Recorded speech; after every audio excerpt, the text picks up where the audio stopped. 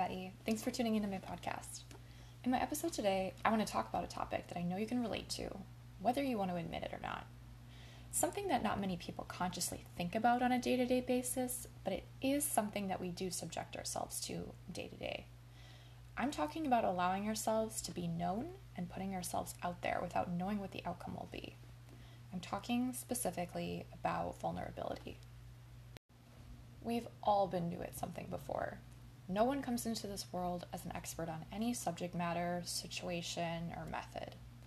What gives us confidence is feeling reassured that we'll succeed or have a positive outcome.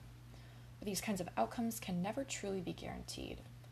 There's always a chance for failure or things not going the way we expected, and the prospect of opening ourselves up, being vulnerable to the good and the bad, scares a lot of people. When we succumb to the feat of failure, it can prevent great relationships, progress, ideas, and developments from unfolding. So I'm here to hopefully encourage and convince you to let go of the fear of vulnerability and embrace it instead. Maybe you won't be swayed, and I will consequently have to declare failure at my task. But I beg to argue that there's beauty to be found in failure, and there's power to harness in vulnerability. So when we first think of vulnerability, most people have a negative connotation associated with the word. But why is that? Why do we tend to think being vulnerable is undesirable? Some of us grow up with harmful ideologies that weakness and failure are bad things. If it's not ingrained into us as a child, our society definitely has ways of reminding us not to be weak or a failure at various points in life. Some examples of this could be advertisements, companies that are trying to convince us that their product or service will save us from an assortment of failures, or pressures of achievement in work and school settings. There's also societal pressures of achievement, like common life milestones like graduating college, getting married, and having kids. When we live with these perceptions of weakness and socially constructed ideals, we begin to fall victim to the constant pursuit of perfection and having a flawless image. We begin to fear unwanted identities and characteristics that inhibit our quote-unquote ideal self.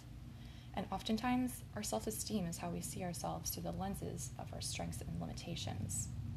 We're also familiar with feeling the pain and shame of disappointment when we get an outcome that's not desired. These are powerful feelings that can make us shut down if we experience them. But what I'm here to do today is really acknowledge the empowerment we can get from instances of feeling vulnerable. I want to reference an anecdote from one of my favorite authors on vulnerability, Brené Brown. She says, "One day, right after my uncle's memorial service, my mom totally broke down. My sisters and I were afraid and crying, mostly because we were so scared to see her like that. I finally told her that we didn't know what to do because we had never seen her so weak. She looked at us and said, in a loving yet forceful voice, 'I'm not weak. I'm stronger than you can imagine. I'm just very vulnerable right now. If I were weak, I'd be dead.' So what Brené's mom did in this circumstance was identify the emotion out loud to help give her authority over it and have some control and perspective. When we acknowledge vulnerability, it's possible that we can reach out for support. We can identify a network of individuals that we feel supported by in various ways. Vulnerability really is a tool for building strength and confidence. We can replace perfectionism with healthy striving and accept mistakes and missteps as an essential part of just being a human being. Even with negative outcomes from a vulnerable situation, we can learn to appreciate our efforts and make conscious notes of cause and effect. We have to be compassionate with ourselves and with others when we witness a moment of vulnerability. We should take comfort in knowing that we are perpetual works in progress that will never be complete. We're always tasked with the never-ending assignment of learning from our life experiences. So when we open ourselves up to being vulnerable, we receive a new type of strength and skill that many people would normally turn a blind eye to. This was the first podcast I've ever produced, and I felt a great deal of vulnerability while trying to navigate through unfamiliar waters. During this process, I was patient with myself and envisioned realistic outcomes that ultimately were successful. Perhaps I didn't connect with any listeners today and have an opportunity to learn why. Or perhaps I did connect with a listener today and open their mind to the power waiting to be found in embracing vulnerability. Even if I didn't connect with anyone, I still allowed myself to be vulnerable by producing a podcast for the first time about a very sensitive topic, and that deserves some merit in and of itself. Being open to vulnerability is an acceptance of being human and inevitably making missteps in life, but knowing there will always be a way to get us back on the path that we want to be on.